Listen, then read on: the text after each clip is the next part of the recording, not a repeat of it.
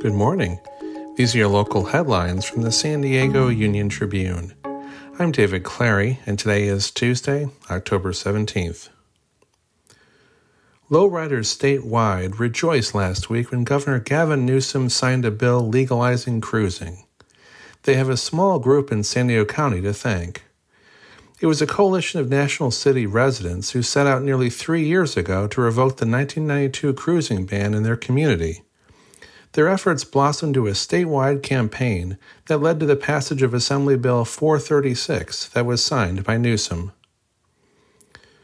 Parents at several San Diego Unified schools are raising concerns about a district process that they say is increasing class sizes and transferring teachers from their children's classrooms.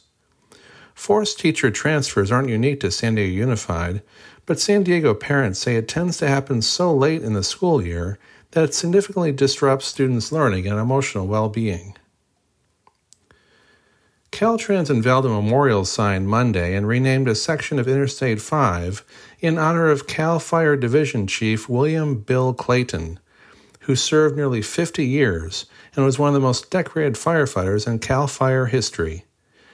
A 3-mile stretch of the freeway between La Costa Avenue and Cannon Road will bear Clayton's name. You can find more news online at SanDiegoUnionTribune.com. Thanks for listening.